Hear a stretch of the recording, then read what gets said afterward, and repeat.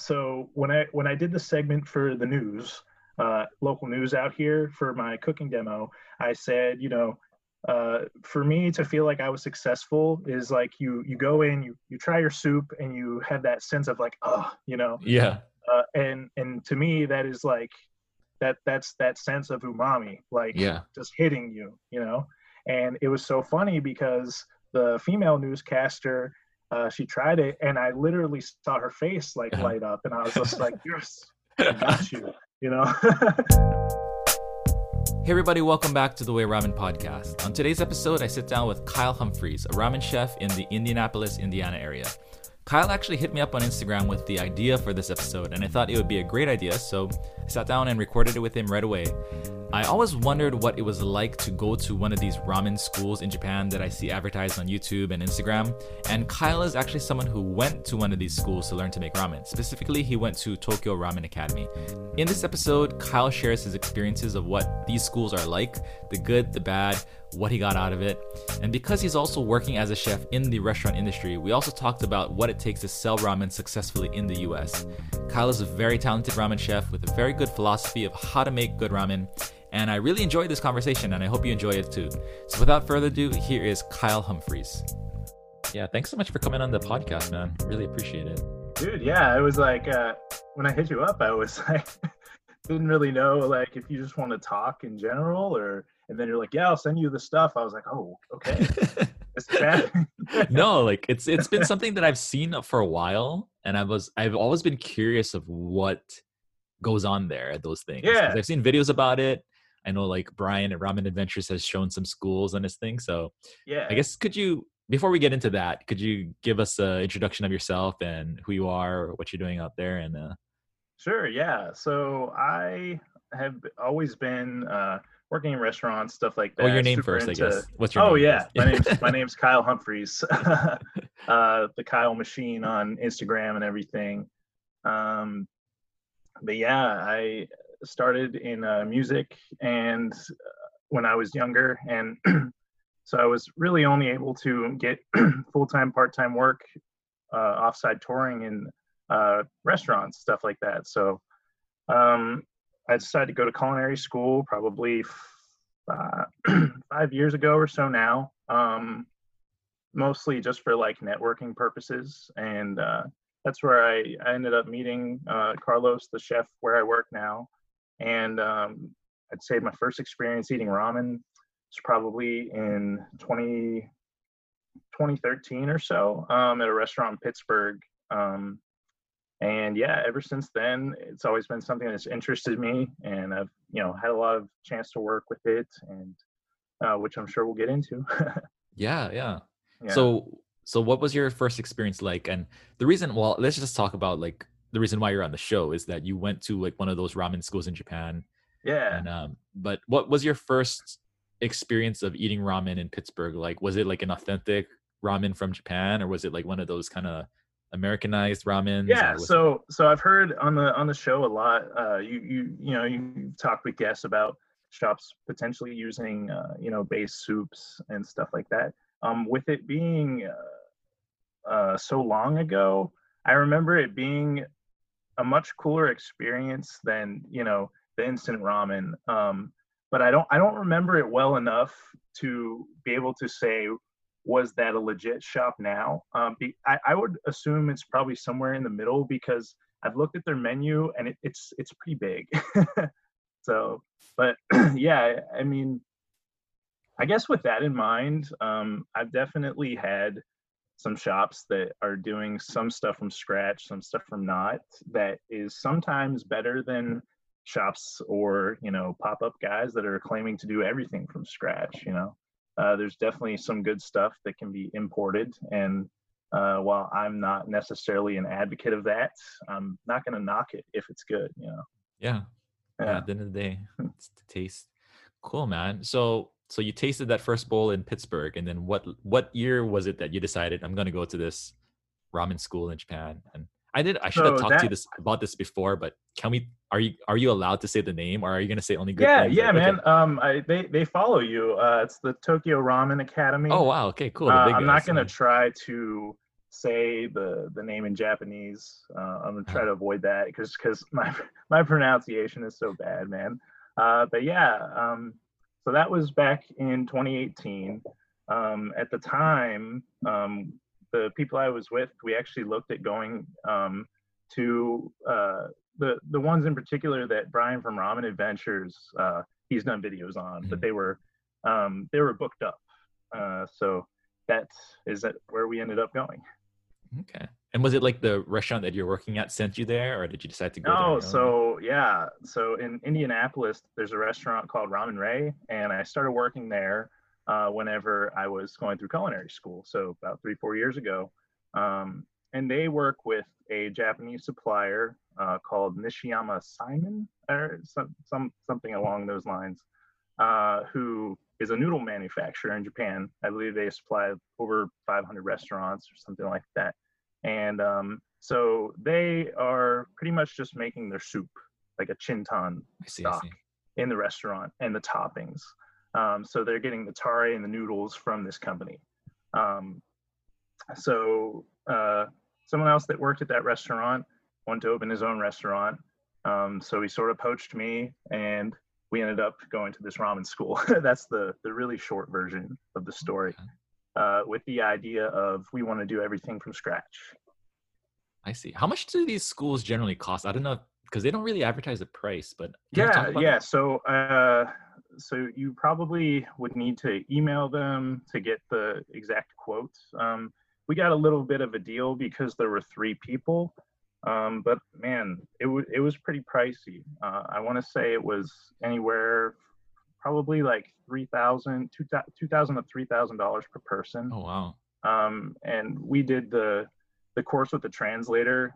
This school in particular had different options for even like 2-day classes, like if you're trying to learn a specific style of ramen.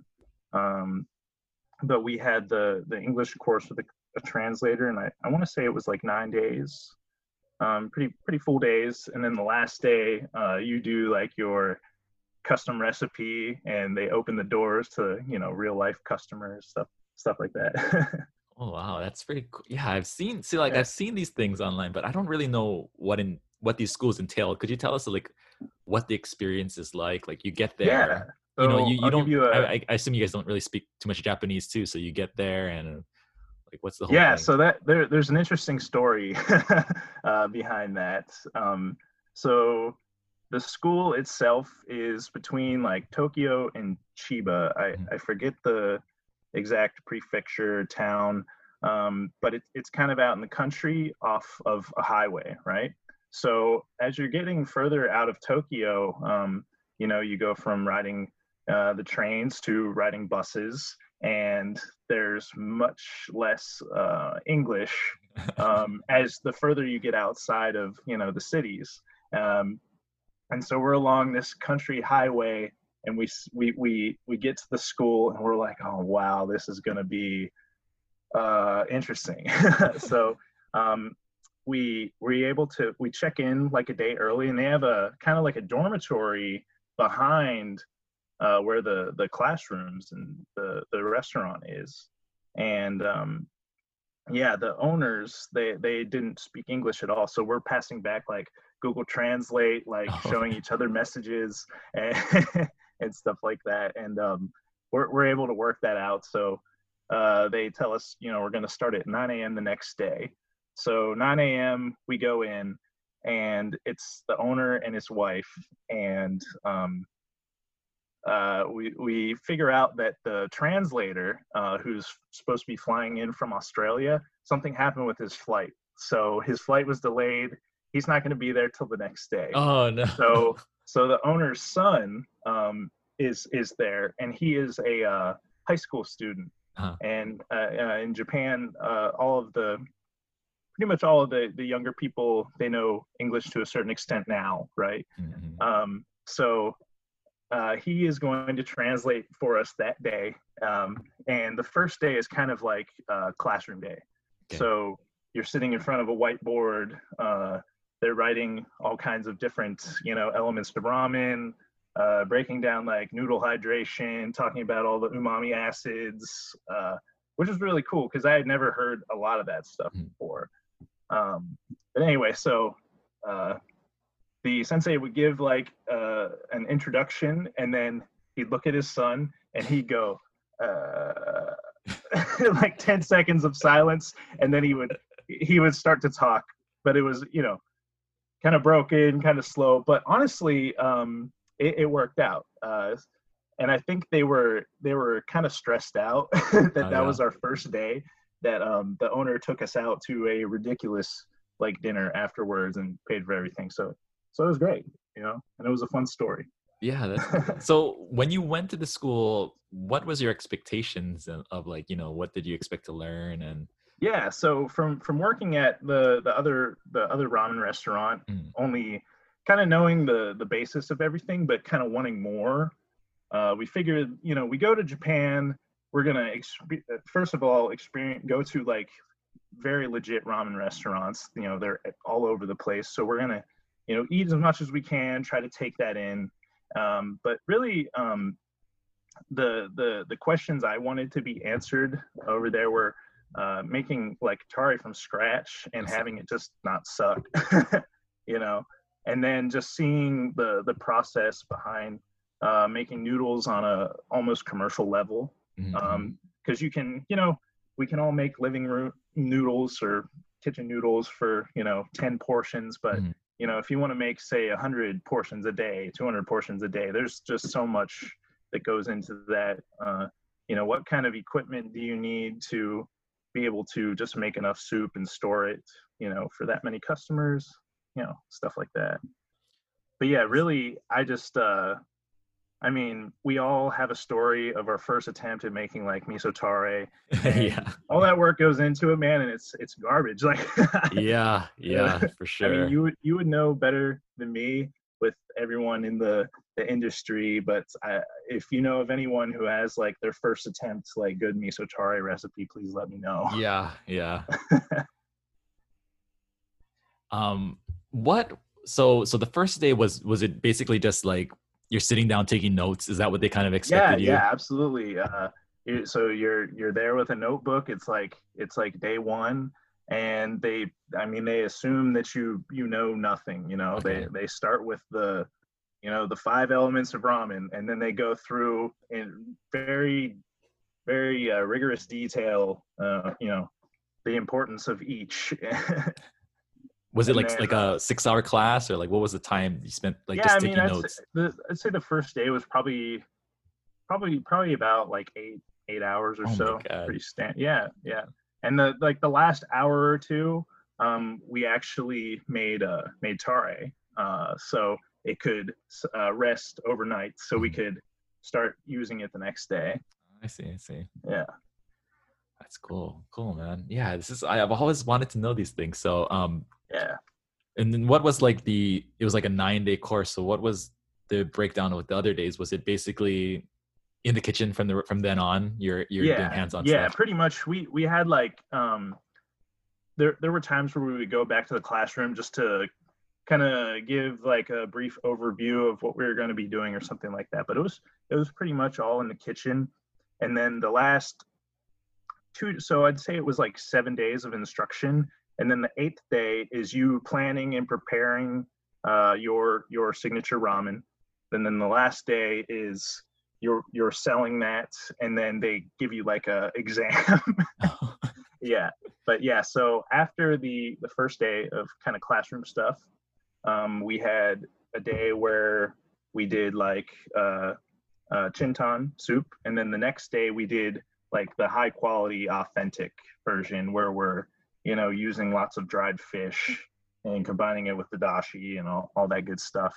Then we had a day or two of like paitan, tonkatsu, tori paitan, all kinds of stuff like that. And then, you know, we have all these different tares that we've put together, and we're testing those against different soups, seeing what worked, what didn't work. And at the same time, you're obviously taking notes to be like, oh, wow, this like shoyu worked really well. And they have probably dozens of different like noodles. Some are made there, some are from suppliers. all kinds of stuff. So yeah, really, like after the classroom, it's like 5 days of just experimentation. Wow. Only you have these people that are very experienced restaurateurs that can tell you if something sucks or why it sucked, I or see. tell you something's good, you know? Oh, that's pretty cool. So you get like the Yeah. instant validation whether if you're doing it right. Is everybody making their own soup? Like you guys each have your own pot and you're making it, or is it just like Yeah, one giant yeah. community So pot? there were three of us, and yeah, they were actually very adamant that we all did our own stuff, not like, okay, we're gonna watch as a group, you know, this person do it. Like we all got to experience everything.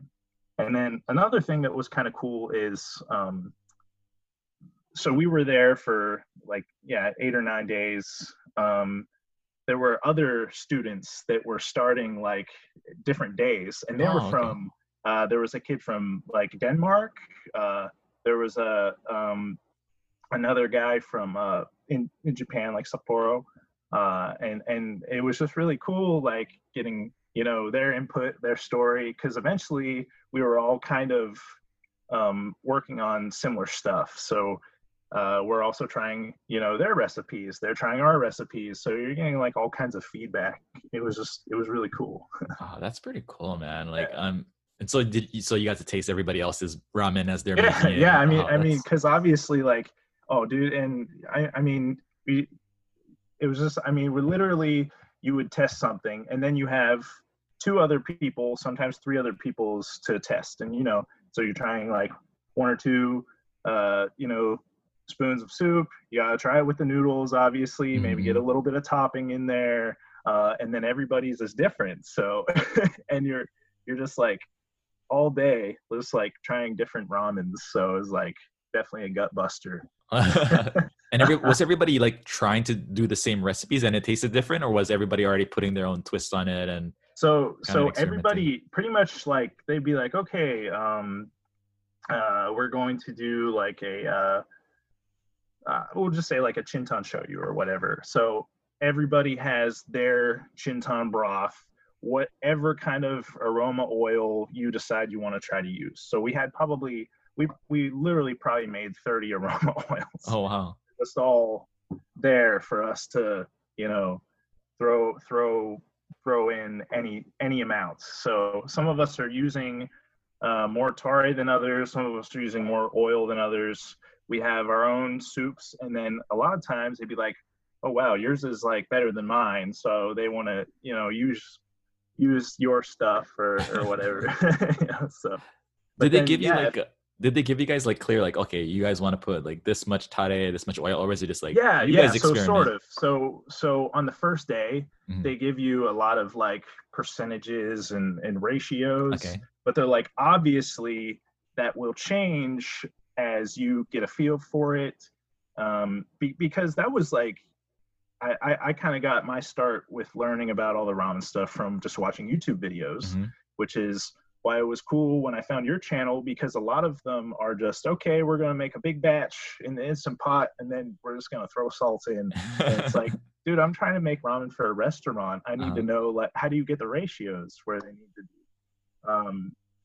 But yeah, so obviously, you know, we all know with the tare, you're looking for about like 10% of the soup Hmm. um, to get the right amount of seasoning. But yeah, they gave us kind of I guess you could say indirect tare recipes.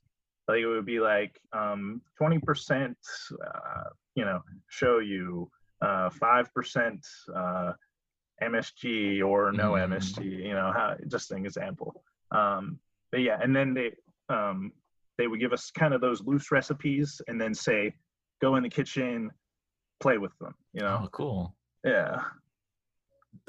Were a lot of the people there, did they already have culinary experience, or was it mostly complete So novices, or yeah, so the group I was there with, I had been through culinary school. Or at that point, I think I was almost finished. Yeah. So I had pretty much been through. The guy that was opening the restaurant had started and been like, "This isn't worth it," and I'm not getting anything out of this. And then the other guy just had restaurant experience. Okay. So everyone kind of had, the fundamentals, which definitely helped. And then some of the people from other groups were already chefs, and there was one guy who had no experience whatsoever. Oh, wow. Yeah. So I would say, as far as going to those schools, if you're interested in getting into restaurants, you're going to get the most out of it if you don't have culinary experience. Oh, I see. But not that it wasn't worth it, Mm. What was I guess, yeah, so I had that question, like, do you, at the end of the day, do you feel like it was like a good investment into yourself and your career, or positives, negatives about it? Or well, so it was definitely like a really cool networking opportunity, because I met probably 5-6 people from all over the world from that now, that I'm literally contacting here or there, being due to all the stuff going on right now. I'm like, yeah. Hey man, like, are you all right? Like, because this is the first thing I've lived through that's affected the entire world. Yeah, it's been very scary, but it's cool that I know those people from that. And then but yeah, as far as like the investment, I mean, to me, honestly, it was almost like a vacation. It was really fun. And I would have, if I tried to do everything at my house that we did there, I would have spent just thousands on ingredients alone, So when you really think about it, yeah, I think it was definitely worth it. Cool. Yeah. So you finished the school and then you came back to America. Like, what did you do after? Did you go right into the restaurant that you're? Yeah, so there was a little bit of downtime, mostly due to my old partner looking for a location. And so when we set out to do this, kind of the idea was to be the best in town. And then, without going into too much detail, I think when you start to realize, the financial investments, you just start to make shortcuts, make things as streamlined as possible. And, eventually it just wasn't going the direction I wanted it to go. So I split off and went to work for arguably one of the best chefs in the city, who's been obviously like, dude, do your thing, do these specials, which has been great for me. That's been going on since last summer. So cool. I had about a year of downtime after getting back to Japan. Then I got involved with the restaurant I'm working at now. Cool. And what restaurant is that, so people know? It's called Lil Dumplings. Lil. Oh, okay. Dumplings. Yeah, and it's not actually a dumpling restaurant. The owner calls his kids Lil Dumplings, so it's kind of like it's cute. And I'm sorry, what city was this in again? Indianapolis, Indiana. So out here in the Midwest. So this is kind of we talk about this like in the ramen Discord and a lot, and the economics of running like a ramen shop. I'm sure it sounds like you guys got hit with that reality right away coming back from Japan, where it's like you want to create this style of ramen, authentic ramen and stuff, but the economics of serving ramen as like the price points of ramen itself just generally can't be super high no matter where you go. And so I think one thing with the area I'm in particular, so in Indianapolis, there's probably like 4 or 5 places that are either ramen restaurants or they sell ramen now. And really, man, I mean, like the starting price point is literally around like $15. And I feel like when you're not doing something completely from scratch, especially in that category, that's really kind of hemorrhaging. So, I mean, especially now that I've had, experience, making ramen and selling it, and I know what is available locally and what's not. I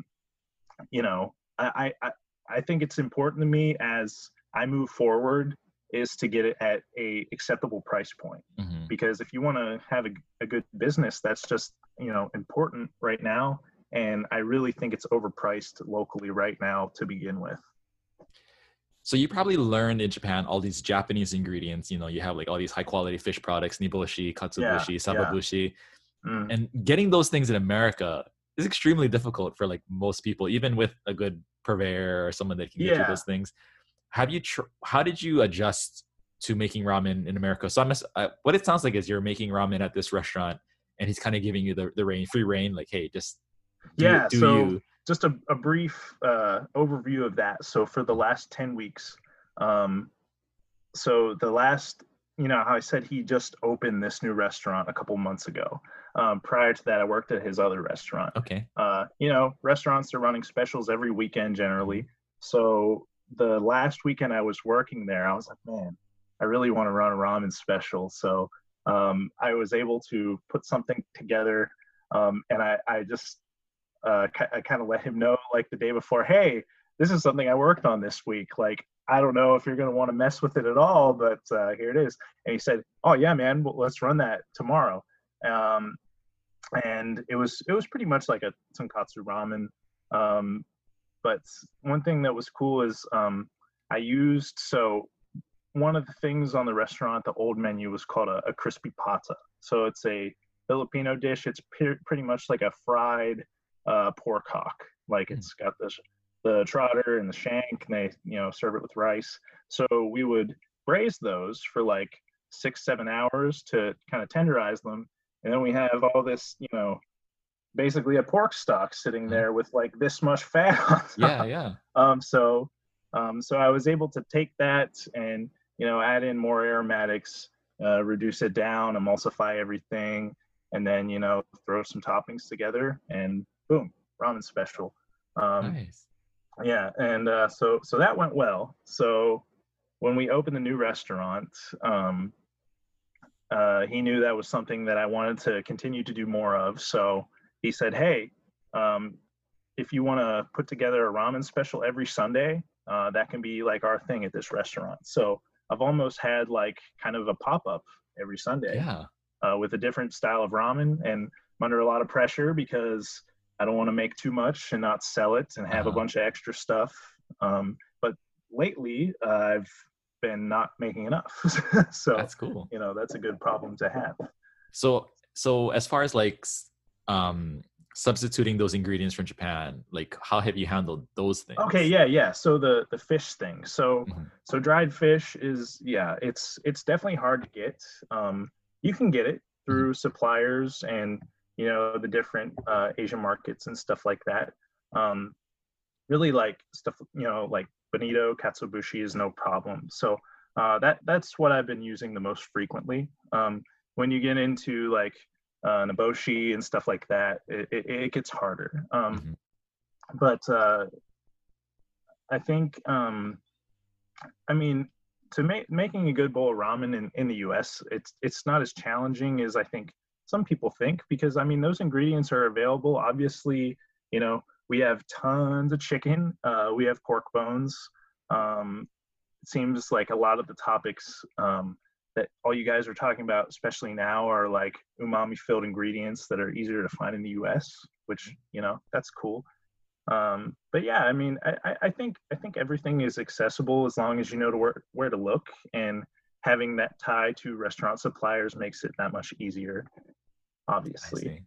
Yeah, that's really cool. So what kind of bowls have you been putting out for your weekly specials? Can you give us some examples of like some things that you've done? So let me pull it up. I was just trying to think of this, and obviously my mind goes blank, but I can run you through pretty much the last like 8 or so. So the first one I did was just a classic double soup shoyu. That was February 16th. Okay, and then the one I did after that was fun. It was like a seafood shio ramen. So one of the things we have on the menu there is a lobster corn dog. Oh wow! So we have lobster bodies and stuff like that. So I made a lobster katsuobushi dashi. I made lobster oil, and then So that made like a really good shio ramen, pretty much, with a heavy influence of shellfish. Um, After that, I did white chicken tori python. And then the next week I did a vegan one. So just called it like a vegan curry ramen. Mm-hmm. And that one was pretty fun because I used a shoyu tare, but I blended it with a curry roux. So it got a little bit of, creaminess to it because I wanted it to be more like a python just to give it some, character, being that it was already vegan ramen. Mm-hmm. And so balancing, you were talking about like tare ratios, right? Mm-hmm, mm-hmm. So blending a curry roux with a shoyu tare and having that season like 300 cc's of soup properly was pretty challenging to not just end up testing so much to the point where I was just wasting it. Yeah, I can imagine. Yeah. How do you are they giving you mostly like, hey Kyle, try to make some ramen out of these waste ingredients? Is that what they're trying to do, or is it more just like, dude, you're seeing like, them there and you're like, so yeah, that's kind of been, I get like a lot of satisfaction out of seeing, okay, I have this, I can create this with it, but I have the cushion to purchase ingredients to make it, not just, garbage ramen. But yeah, I think that's like part of the, me trying to be, a good chef is just, taking the most out of the ingredients that I can, to make a good dish. We had a long conversation last week in the Discord about business models that work for ramen in America. Yeah. And it sounds like what you're doing is kind of a good prototype for this, where you're operating within a restaurant, but you're also offering ramen as like a thing that can also become like a star attraction for the restaurant itself. It's been interesting. I mean, you hear talk about, if a restaurant has ramen and sushi, well, the ramen is probably fake, which I'd probably agree with that. We're already running a small menu, so it is not fun to try to make smash burgers and send it out with a bowl of ramen. And, but it's good experience, to have to time all that stuff together, because obviously, I don't want to, ramen comes together so fast and I don't want it sitting there. It has to go to the customer right away. So there's so much time management going on with that. But yeah, I mean, I'd say as far as it just being like a once a week thing, it does work pretty well. But it's also, I mean, it's challenging because I don't know. I always have the pressure of, like I said, not not over, like when I ran that vegan ramen, I ended up selling out, but it was the slowest mover, even though most people that have tried it have said it's been one of the best, just because it was, a vegan ramen. People weren't as into it as others, but yeah. I need to get on your Discord, by the way. I don't even know how to use Discord. Oh yeah, we do like these live chats where we just kind of hang out and do voice chats, and like usually like a lot of the podcast guests are in there just talking about their experiences and stuff.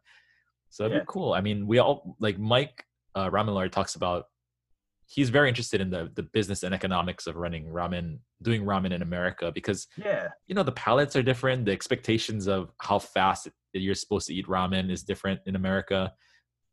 What has kind of been your experiences as far as that? Like, what is the general person that comes into your restaurant in your city doing when they're eating ramen? Are they getting it and taking a picture of it and talking to their friend for 5 minutes and then taking one bite and doing that? Or is it kind of like in Japan where they're eating it as quickly as possible? Or what's been the translation of that? They are definitely not eating it as quickly as possible. So there's, I think, a couple strategies you can do with that. Obviously, you could send the noodles out pretty firm, Yeah. if you wanted to. But I think you also don't get a lot of people that are thinking their noodles are like overcooked, I guess. So there's not, but I've really tried to make it apparent to people at this restaurant, especially, that ramen is supposed to be served basically boiling, and that's part of the experience. I actually, so probably my fourth or fifth special, I ended up getting to film like a live cooking demo for the local news out here, cool. talking about these specials. And that was one of the points that I made, is like, I'm going to serve this to you hot because it's best in that form. And really the idea is for you to enjoy it in that form. But one thing that's kind of neat about that is, so we're in a food hall there. So it's kind of like not really a takeout model, but all of the dishes and stuff are disposable. So I'm selling these ramen specials out of these big like styrofoam bowls, right? Yeah. And at first I was like, man, this is gonna be super lame. But the thing about that is, dude, it stays hot forever. Oh, that's like, cool. Literally, maybe more than like a nice like handmade bowl, because like if you get a drink from 7-Eleven or something, it's in those big styrofoam cups. Yep. Yeah. Keeps your ice from melting much faster than like a plastic cup. So it was almost like, it's super cheesy that I'm using this vessel, but it actually is working to my advantage. Yeah. And also the shape of it too, where like, you have it's more of a narrow thing. So the cooling at the top is a less surface area. So and if I have like a good amount of oil on there, that literally just seals it at top, dude, I'm telling you, like it's hot forever. That's super. That's awesome. Yeah.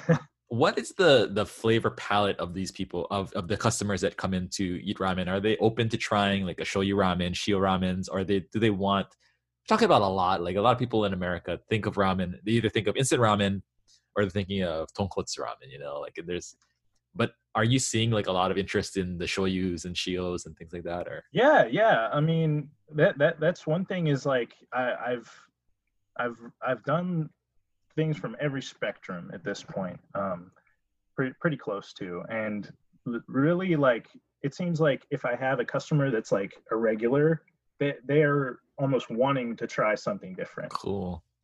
Which I feel like there's definitely like, there are going to be customers that are like, they want the tonkatsu ramen or something like that, just because that's what they know, that's what's popular. But it's popular because other places have done it successfully, and they're enjoying it. So word travels, word spreads. So if I run a special that is like relatively unknown or a different style, and it's good, that's just going to have that effect again. So yeah, I really feel like we're gonna see like a change in like what people expect of ramen within the next 5 to 10 years, because there's people everywhere making good ramen. Like, you're there, and Mike's in Chicago, and like a lot of these people that are kind of doing pop-ups now, they're not really serving as much tonkotsu as maybe before. It feels like. Well, I think like, so tonkatsu in a pop-up environment, it can be a lot of work, man. Like, yeah. I mean, especially like if you're going into a restaurant where you don't know the layout, you don't know the equipment. I mean, just straining it, could be a nightmare. I know I heard, I think Mike talk on your pop-up episode about how he tried to do the Gyokai skimming, and it took 3-4 hours to straight. It's like, yeah, dude, probably did. So that's something that goes into it for sure. I don't even remember your question at this point, to be honest. No. I mean, like, I'm talking about just as far as like the changing of what people want when they order ramen. I can really see that changing over the next year or so, or 5 years. Yeah. Because I think it's going to come through these pop-ups and getting more people to experience that. I mean, that's super, super cool. You're like in the Midwest making pretty authentic, influenced Japanese style ramen, and not just pouring out of a soup bag. I mean, I've been trying to keep it classic, but I also have this kind of urge to not only, use what's available, or but like kind of put my own spin on it if possible. But I mean, honestly, like tonkatsu ramen is probably my least favorite style. So yeah, I totally agree with you that it is going to shift eventually. I feel like it. Yeah. And a lot of the places out here, there's a handful that sell it. Honestly, it's kind of thin. So I don't know if anyone in this area, unless they've traveled, have really had like the legit version, unless they had it from me last week. So yeah, I've been really like digging the idea of doing more locally. I'm sorry, but can you hear my kid? He's like, okay. Bit. Oh, you can hear it because it's gonna pick up on the recording. I heard it briefly. We're doing study at home. I'm gonna cut all this out. I'm just telling you, we're doing home learning, distance learning, and he hates doing homework. So I'll be right back. I'm just gonna tell him to be quiet. Okay. I think they're in. Okay, I think it's good. Okay, so so I've been really like enjoying the idea of bringing in more local ingredients into ramen, because I feel sometimes people that make ramen outside of Japan get trapped in the idea of you have to emulate what you had in Japan to an extent where you're almost just trying to make Japanese ramen when you have like these fantastic ingredients here in America that we could also bring into it. So I don't know, like, what are your thoughts on that? You see, it's definitely important to emulate the classics, even if that might be hard, in the US. But I think everyone that is aspiring to be a chef has a drive to try to want to use as many local ingredients as possible. And I think there's like Eric in Cincinnati. I just learned about him from your podcast. I need to reach out to him. He's only like an hour and a half away. Oh, dude, he's such a good guy too, Yeah. But I mean, I think the more people like that you see popping up, that's stuff that's going to be important to them, So I think it's only a matter of time. I mean, I think like you see a lot of recipes that are maybe trying to be like American ramen that are just weird or cheesy. that obviously it's going to be under more of a scrutinized eye, I guess you could say. But it's only a matter of time for sure. Yeah, like and it's kind of interesting because when I was talking to I forget if it was Kanda or Omotoki, one of the Japanese ramen chefs I had on the show. Yeah, they were actually saying that for a Japanese person's perspective, it's so much more interesting to go to America and then eat an American version of ramen that's done well, rather than go somewhere and eat like a miso ramen or whatever. I feel like they're kind of probably wanting something different, to a certain degree. And honestly, so I've only been to Japan one time, and I was unprepared and didn't, go through all the guides and know what ramen restaurants to go to. But I'm not going to sit here and say I didn't have bad ramen in Japan. Like there's so much there that, I mean, it's just inevitable, I feel like. But yeah, I think especially like with the video you put out, with the fish head ramen the other day, that, dude, I really thought that was awesome because, you guys have all been talking about local ingredients, but it's just like, it's hard to do and stay true to what ramen is, Yeah. But so to me, ramen is comfort food, like at the core, right? So you looked at, something from your childhood that resonated with you. You also like ramen, so why can't you put them together, And I could tell, I mean, I didn't try it, but I can tell from your video that could be on a menu somewhere as a style of ramen, So I know, I really feel like I just had a long conversation prior to this, a meeting with a pretty popular food YouTuber. He kind of like found my videos and wanted to Skype. And he said, the more I talked to him, I was like, man, I really missed an opportunity to kind of, because that video is performing terribly. Nobody wants to know how to make fish ramen, I guess. Should have put the head in the thumbnail or something. Yeah, I should have put the head in the thumbnail. but it really was like the movie Ratatouille, where he tastes the ratatouille and it goes back to his childhood. Yeah. And I feel like I missed an opportunity of really telling the story of that, because that whole bowl of ramen was based on a soup that my dad would make when he would go fishing. He would go fishing all the time. Right. Yeah. And he would catch this fish called akule, and we'd eat it. We didn't have much money growing up, and because he was trying to start his own businesses and stuff. And so we ate a lot of fish that he would catch for dinner, like almost every night. And sometimes he would change it up and make soup out of the fish heads that he would, after we ate the fish, he would keep the heads and make soup out of it. And it was like, I haven't eaten it in probably 20, 30, almost 30 years, probably, that soup. So wow. I just had like a vague memory of it. And when I tasted it, I was like, oh, just the memory came back. Yeah, I mean, that makes it, I mean, even cooler to me, to be honest, the fact that you hadn't had it in such a long time, you know? Yeah. Yeah, and that's kind of like, you know, using the fish heads, that's, you know, that's kind of almost like my style, I guess you could say. It's like, you know, you're using something that would have been, you know, thrown out to most people and making something awesome out of it, you know?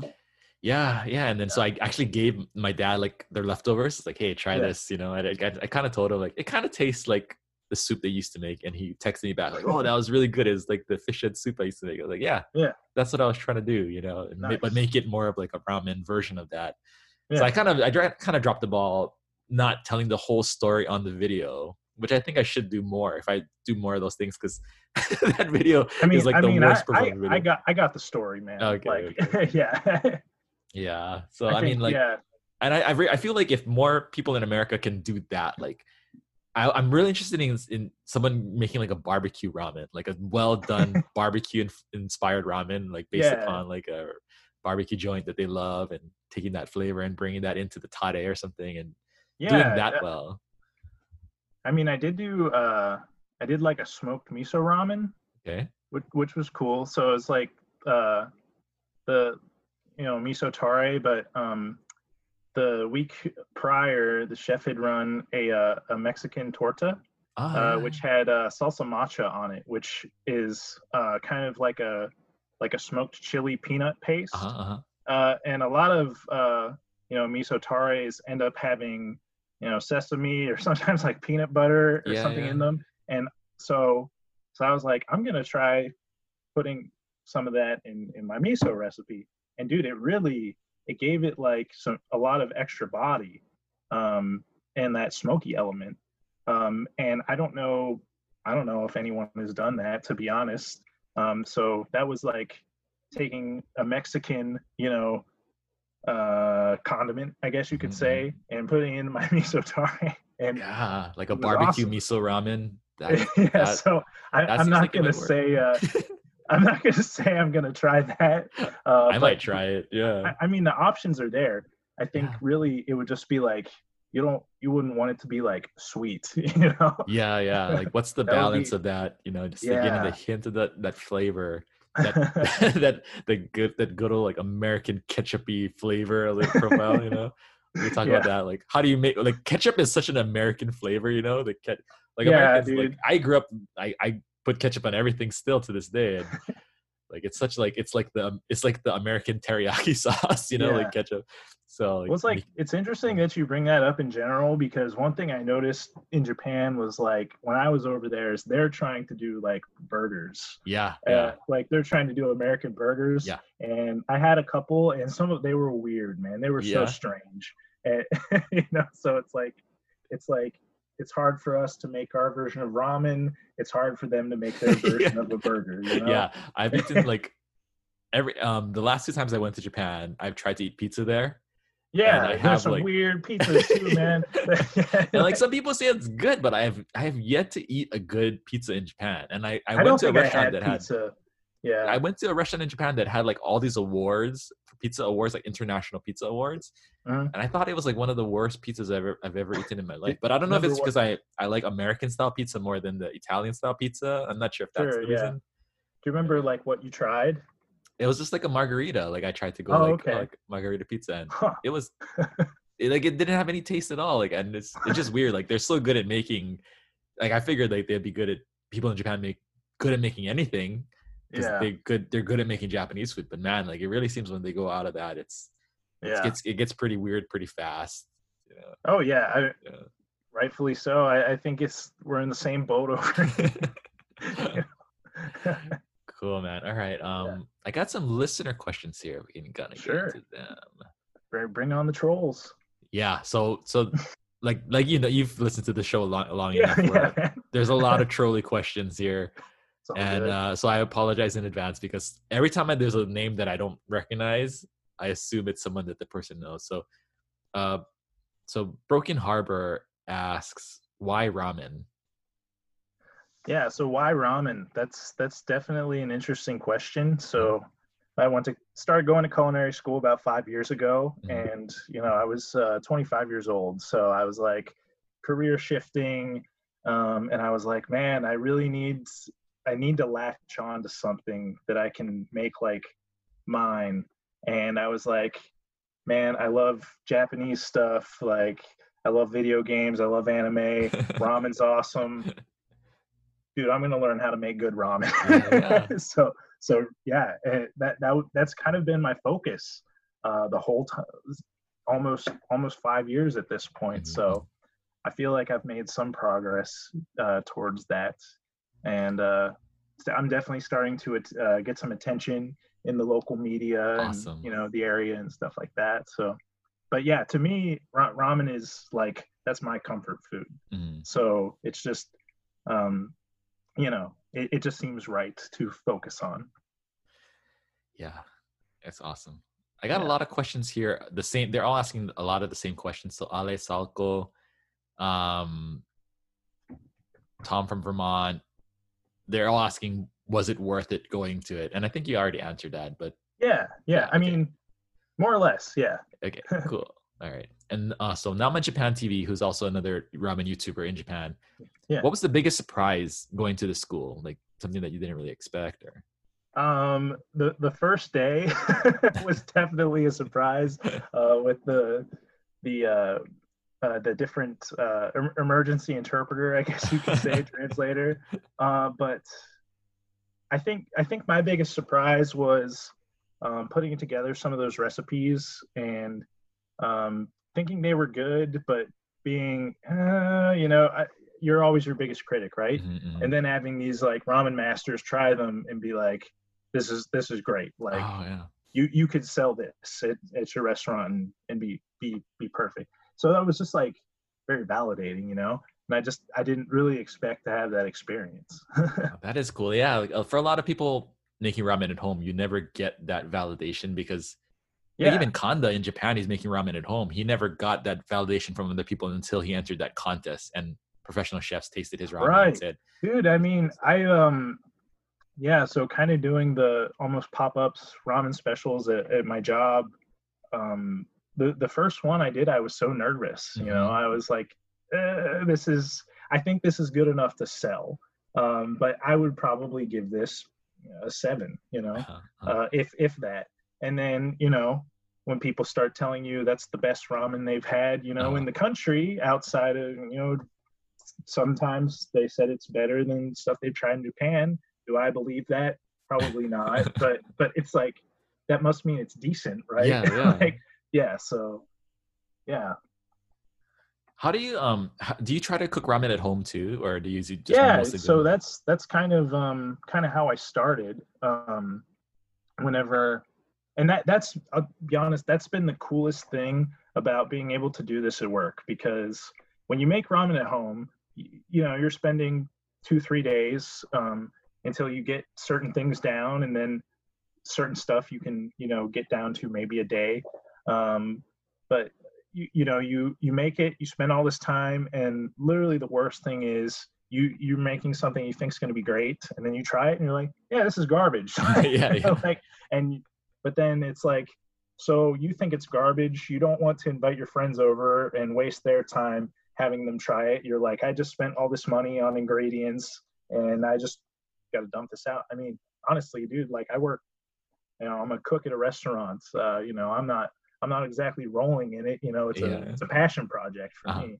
But we're moving up. We're moving up. Did you um, do you notice like any big differences as far as like because you're making mass quantities at a restaurant, right? You're making a lot of bowl, like the quantity of soup just in general. It's scaled. So one thing, because I've always made ramen at home with the vision of either doing a pop-up event or opening a restaurant. One of the goals of mine has always been, okay, can this tare be scalable? Can this soup recipe be scalable? What size pot do I need? How long is it going to take? Stuff like that. But yeah, and then other times where you're at home, you're like, okay, I just want to make like 4 portions. I'm going to, ball out, just make them awesome, which in a restaurant setting obviously wouldn't be wise. Then you have to sell your ramen for $25, which is not going to happen. Yeah, like it seems like that's like the biggest challenge for anybody wanting to do pop-ups or any kind of ramen. Selling ramen is the cost prohibitive nature of using the best ingredients and figuring out where to cut corners in a way that doesn't compromise what flavor you want to get out of the. Yeah, I think like you don't necessarily need to cut corners as long as you allocate enough time to get everything out of the ingredients you have. But that also in a pop-up setting, if you're going into a restaurant for like after they close and you have 5 hours to sell the next day, that promotes a challenge, and it's not exactly legal to prep stuff at your house. You probably don't have the means to prep 150 orders of something at your house. So yeah, it's tough, man. I've gotten really lucky, just kind of having everything fall into place at this restaurant, because next door there's kind of like an event kitchen where they have like private chef parties and stuff like that. And it's really cool because it's like a 15-seater around like, a grill, a flat top, and a fryer. So it's almost like a kind of like a hibachi style look to it. So, but dude, it's like almost set up like a Japanese ramen shop. Like there's like 12 to 15 seats around a bar with an open kitchen.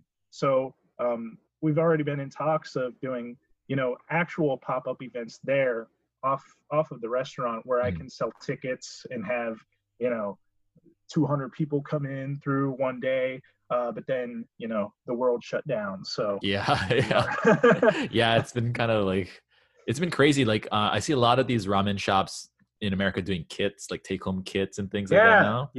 And I kind of, it's been something that I was thinking about before even the whole coronavirus thing. I was like, man, this kit thing, I know there's like Ramen Hero. People always tell me like, oh, the Ramen Hero is doing that.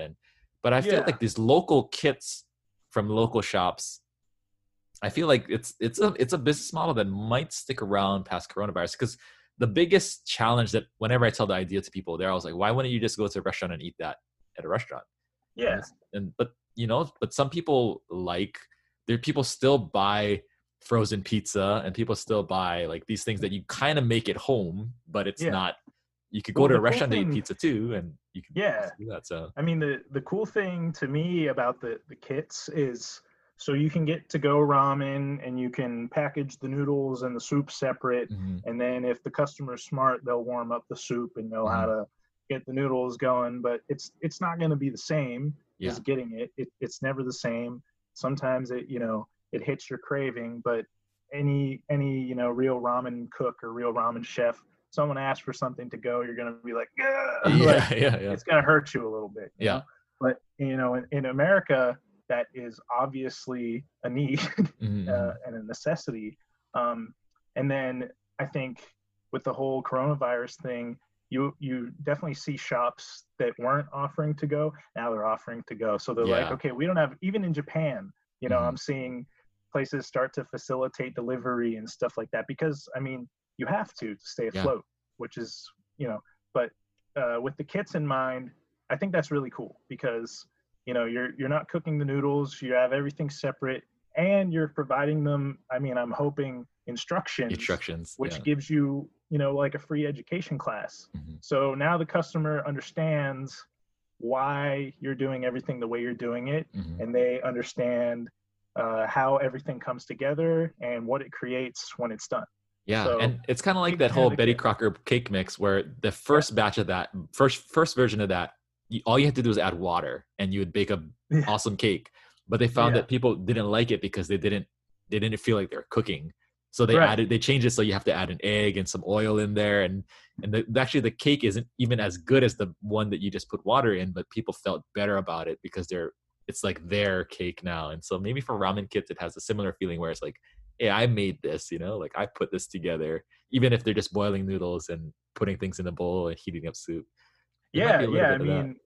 I mean, yeah, yeah, it's really cool. I mean, you see like on like companies like Blue Apron and stuff Uh-huh. like that. Like I'm pretty sure they have done like ramen in their meals Probably, too. yeah, So probably, it's yeah. people enjoy those experiences, Hmm, you hmm. know, sometimes maybe even more than going to a restaurant. Yeah, Especially yeah. like if I mean they're not exactly making everything, they're kind of just heating it up and assembling it, which Yeah, is I mean ramen is 90% prep.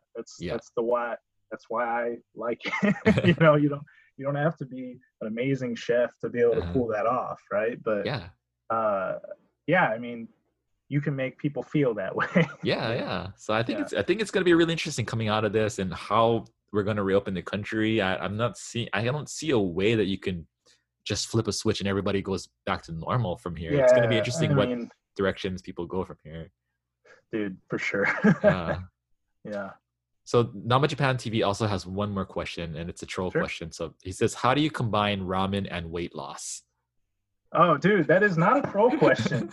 Okay, so I was kind of expecting that to come up. He's probably obviously looked at my Instagram. So Uh-huh. backstory on that, I've lost over 100 pounds in the Ah, last that's like year and a congratulations. That's half. awesome. So how do I combine ramen and weight loss? Ramen becomes a cheat meal. Ah, I see. so yeah, I do not eat it every day. Uh-huh. I eat it, but I feel like that makes it much more special when I Mm-mm. get to eat it.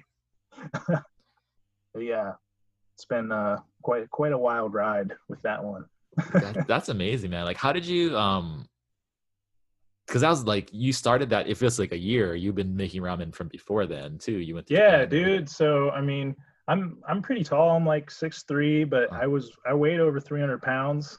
I kind of carried it over my whole body. So mhm. a lot of people, I mean, I was looked overweight, but a lot of people didn't think I was like super obese or whatever. But I felt so unhealthy, you know. Mhm. And so eventually, I started just eating super clean. But it's important to, you know, keep yourself on track with, good food Yeah, every now yeah. and then, and just um what's funny with the whole weight loss thing is I was like, if I'm going to be running my own restaurant, I want to be in good shape.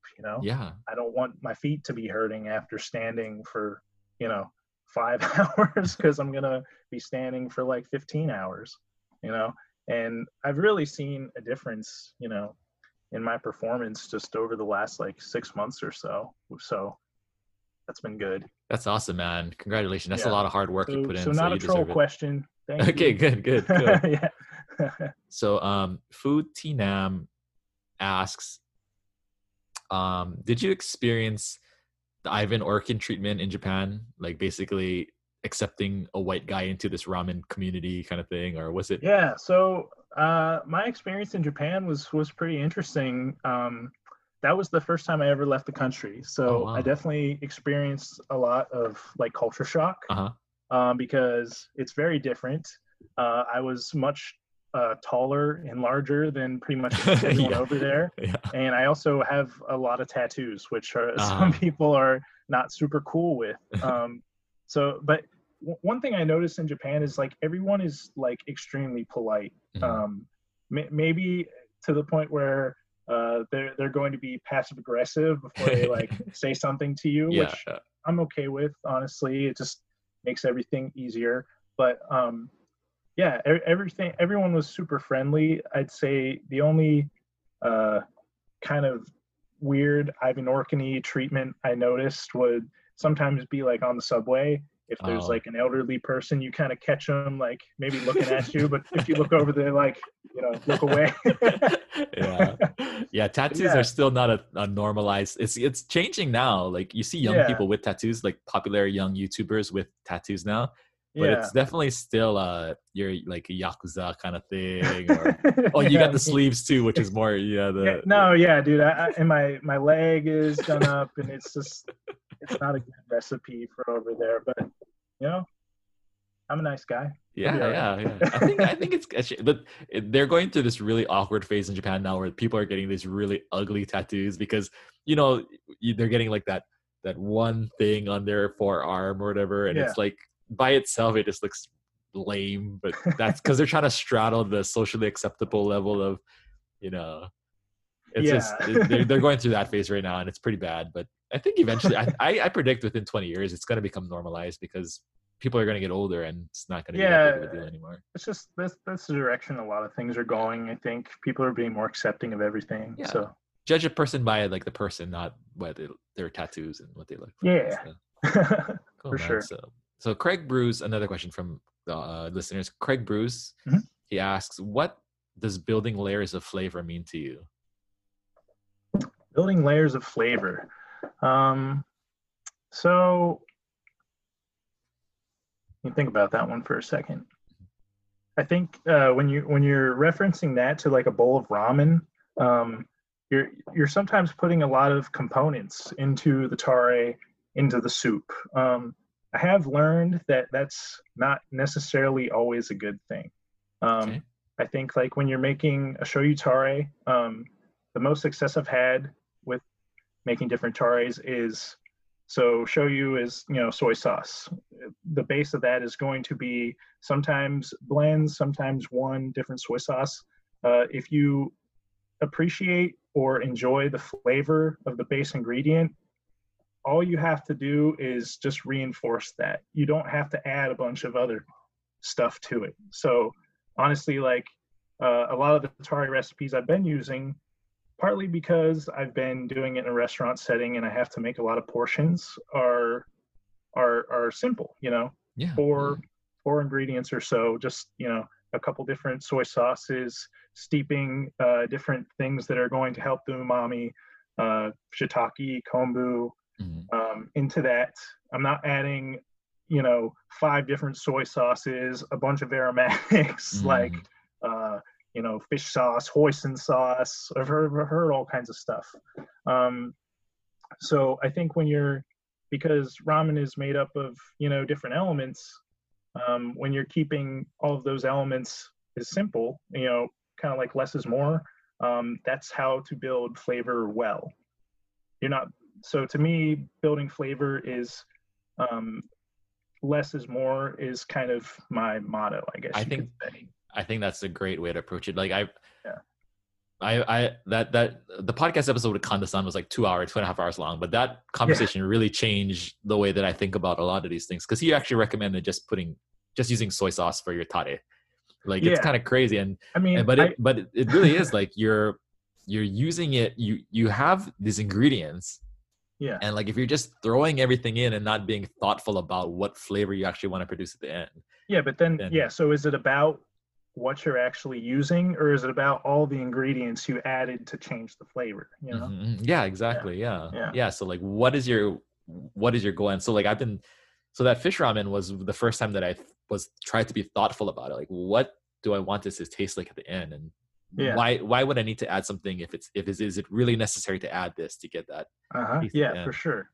And so that was a pretty big turning point for me. And I think a lot of people in America are still under the impression, like, so those books, where did I put them? I was showing that other YouTuber. I have like a bunch of these Japanese books, and they're some of the tare recipes are insane, like 15, 20 ingredient tare recipes. And I guess Kanda explained it is that they're doing that because if they're serving a bowl of shoyu ramen, for example, they want their customers to experience the same flavor every time. And it's much easier to maintain consistency with a tare than, your consistency with the soup. The chickens are going to be different every time. The pork is gonna be different.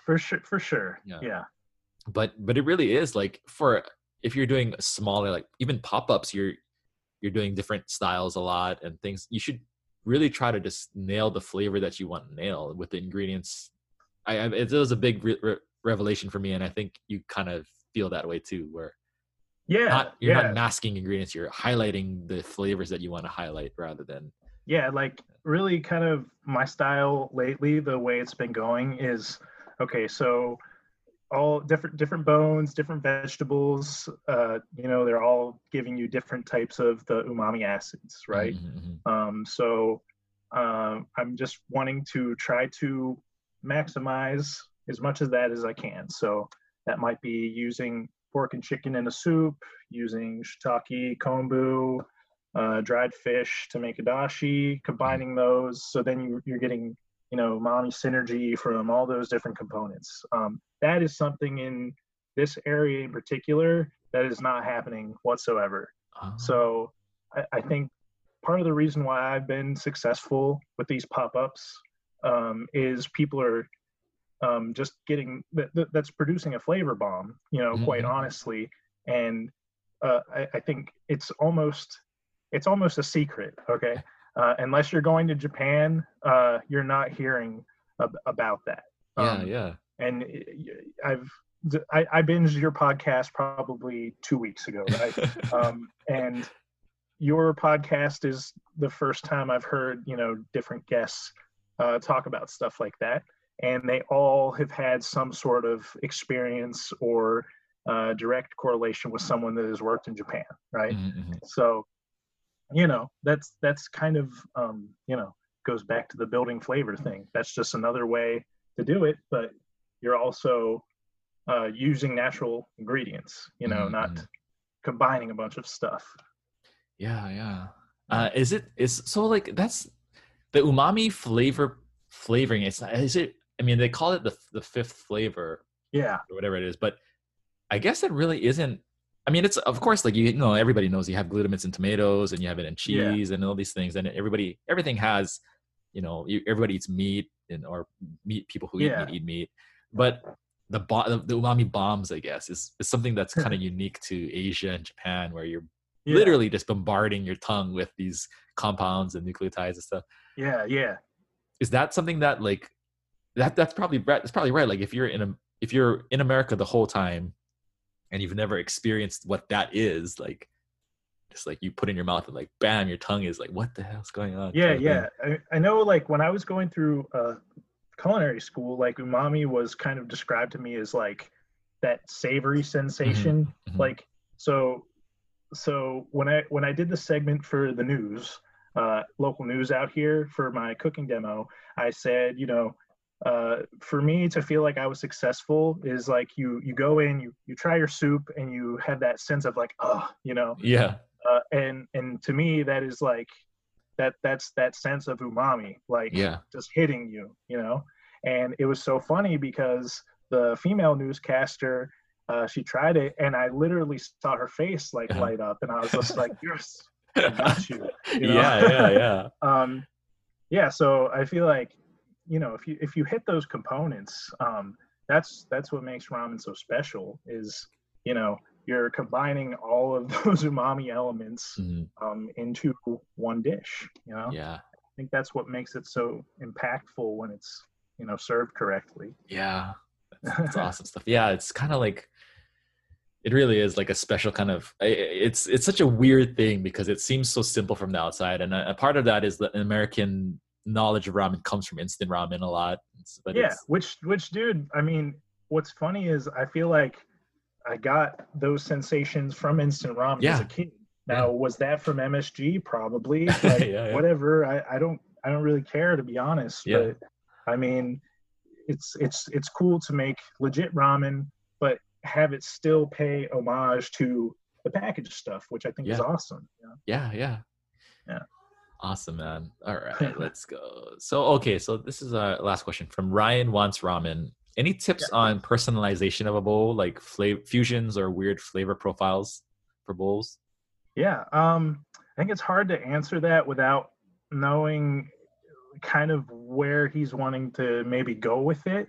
But I mean, like I said earlier, I got satisfaction out of, seeing a Mexican ingredient or condiment, I guess, that I thought would complement the miso well, and combining that and not having it taste like it was like a Mexican dish, like it actually did highlight the Japanese ingredients. So I think just like, and that's being able to recognize stuff like that is going to come from trial and error and experience. But eventually, as long as your head's in the right spot and you're thinking about it constantly, you're going to pick up stuff like that, and that's how you're able to kind of personalize your own ramen, I guess, is what he's asking. Yeah, kind of how you did the fish ramen, the fish head ramen.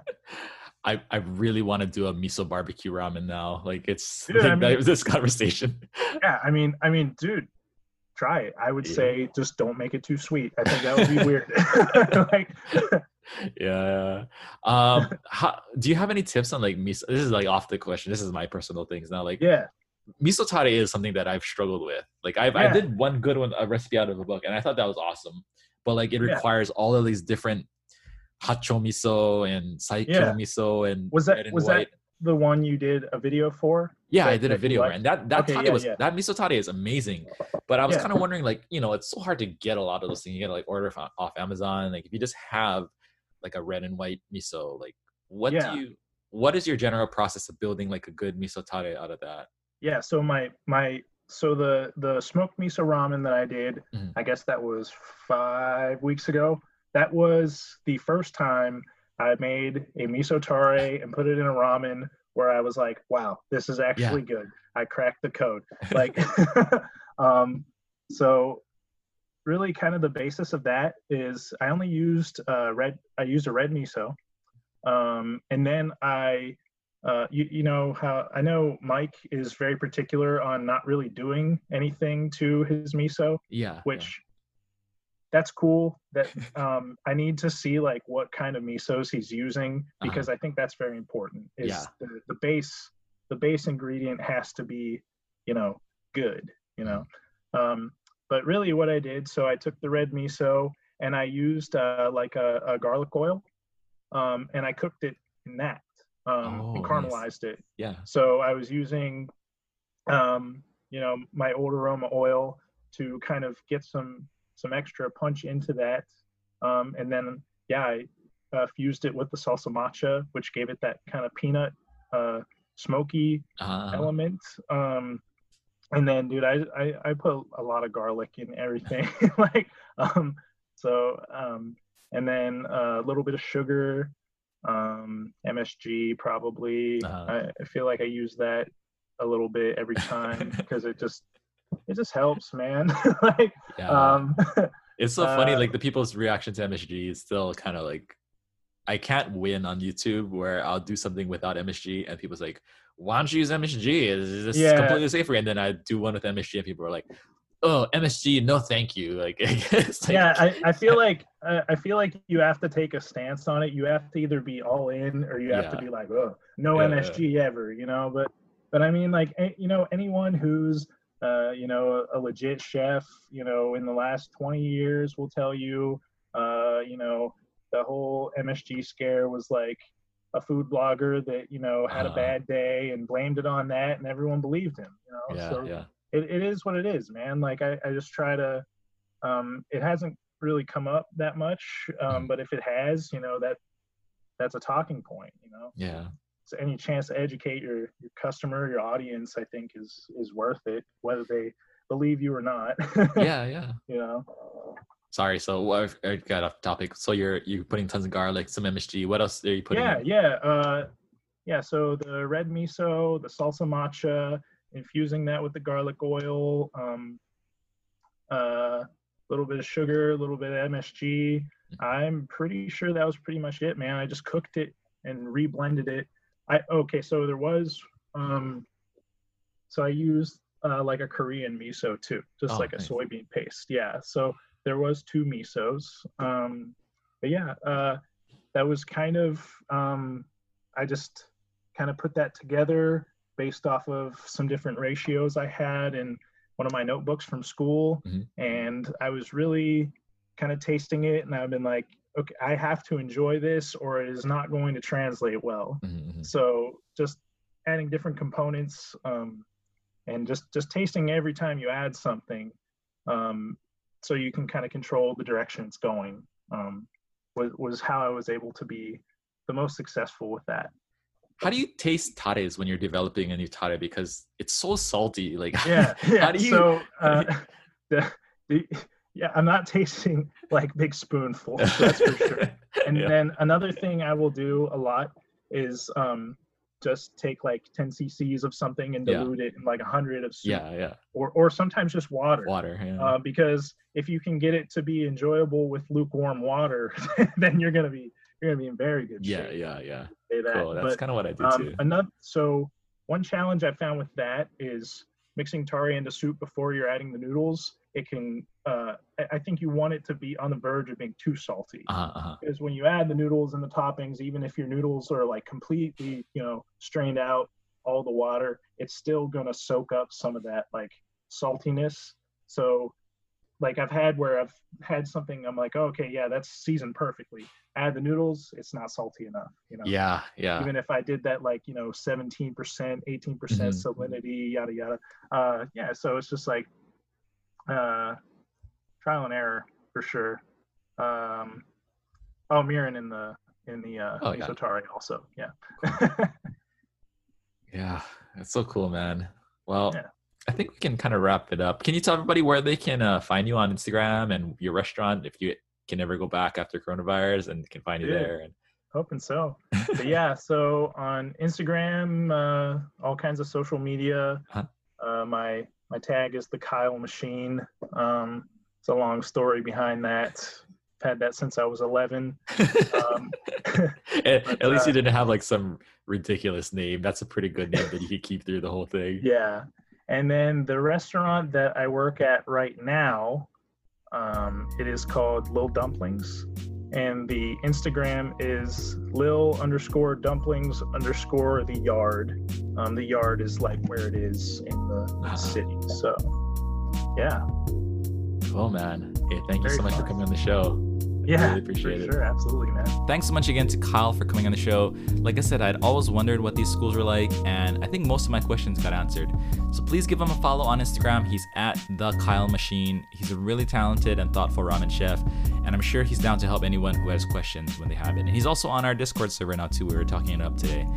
If you enjoy this podcast and would like to support it in some way, I recently moved the show to Anchor. So along with not having to pay for hosting charges anymore, which I thought was still the normal for podcasts, listeners can now support the show directly by visiting anchor.fm/wayoframen. And there's a little support button. If you click that, there's a couple of options there to support the show. The show will always be free, but if you want to throw me a couple bucks to buy some ingredients to make ramen, I'm definitely not going to complain, and I'll be very appreciative of that. So yeah, check that out, anchor.fm/wayoframen. As always, you can follow me on Instagram at wayoframen and check out my videos on YouTube by searching The Way of Ramen on YouTube. We talked a bit about this fish head ramen video that I made in this episode, and I was super proud of it, yet no one seemed to want to watch it, so you can check that out. Help me feel a little bit better about myself. Anyways, thank you guys all so much for listening. I hope you're all staying safe and healthy out there, and I'll see you all in the next episode. Peace.